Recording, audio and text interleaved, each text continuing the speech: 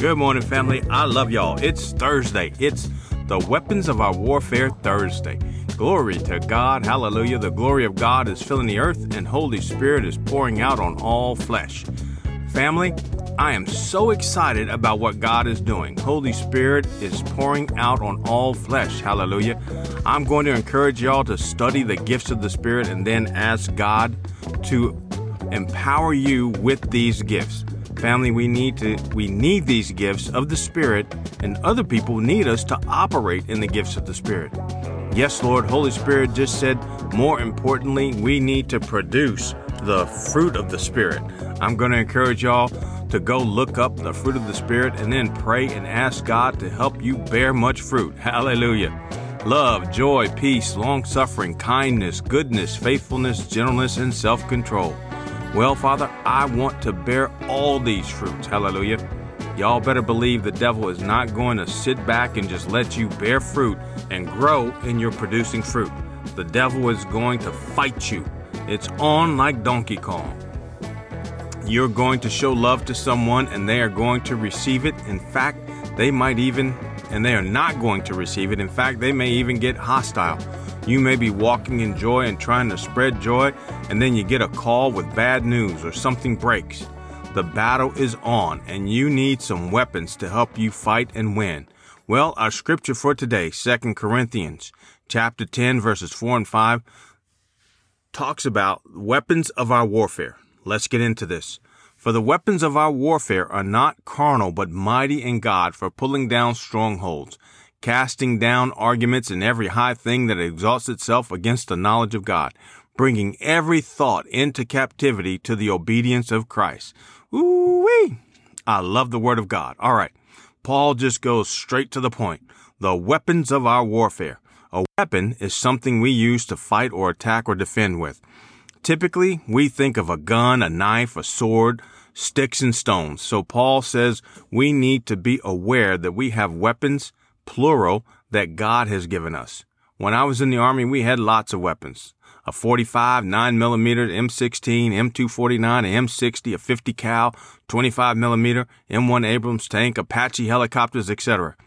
I was aware of these weapons, but I was not proficient in using all of them. I was able to do some training with a few of them, but others required special training that had to be approved by high-ranking officers. Paul wants us to know that Jesus has approved us to be trained to use the weapons of our warfare. Now, our warfare is another important piece to know and understand. Unfortunately, too many of us, husbands and wives, don't recognize who our true enemy is. The devil does such a great job of filling us with pride, so we get angry and frustrated that our spouse is not as wonderfully awesome as we are. Yeah.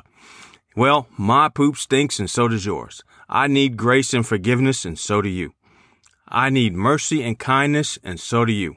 I have to stop thinking so highly of myself and start to see the value of my wife and children and other people.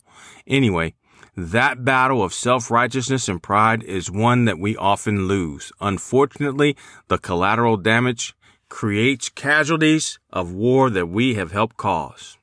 All right, family, this is not what I was thinking about when I started typing, but it is so good.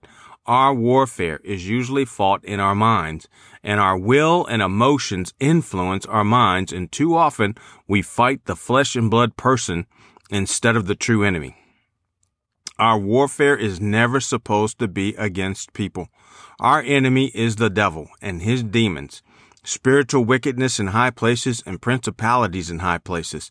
The devil will use people, and we will do stupid things. For example, I was boxed in yesterday as I was driving home, and the car to the right of me was going just fast enough to keep me from getting over, and the car in front of me was going just fast enough to keep me from speeding up. So I used my poor judgment and decided that I had space was enough for me to gun my engine and jump in front of the car on my right. Well, thank you, Jesus. I made it. But like in the original Top Gun, I was given a replay by Holy Spirit and shown how that move could have resulted in a bad accident. And it would have been my fault. That's a bunny trail to describe how we sometimes do stupid things. The devil didn't make me do it. I just did it. So I need mercy, grace, forgiveness, and driving lessons. All right. What I don't need is you always take too many chances. You could have killed somebody. I don't want you driving to work, blah, blah, blah, blah, blah, blah. Yeah. Family, recognize who your true enemy is. Attack the true enemy with the weapons of our warfare. The word of God is a weapon. Prayer for your spouse or friends or coworkers is a weapon. Our weapons are not carnal, but mighty in God to pulling down strongholds. Praise is a weapon. All right, I'm going to close, but I have to make this point. Many of us have strongholds in our lives. It could be obvious things like drugs, alcohol, obesity, sexual sins, etc.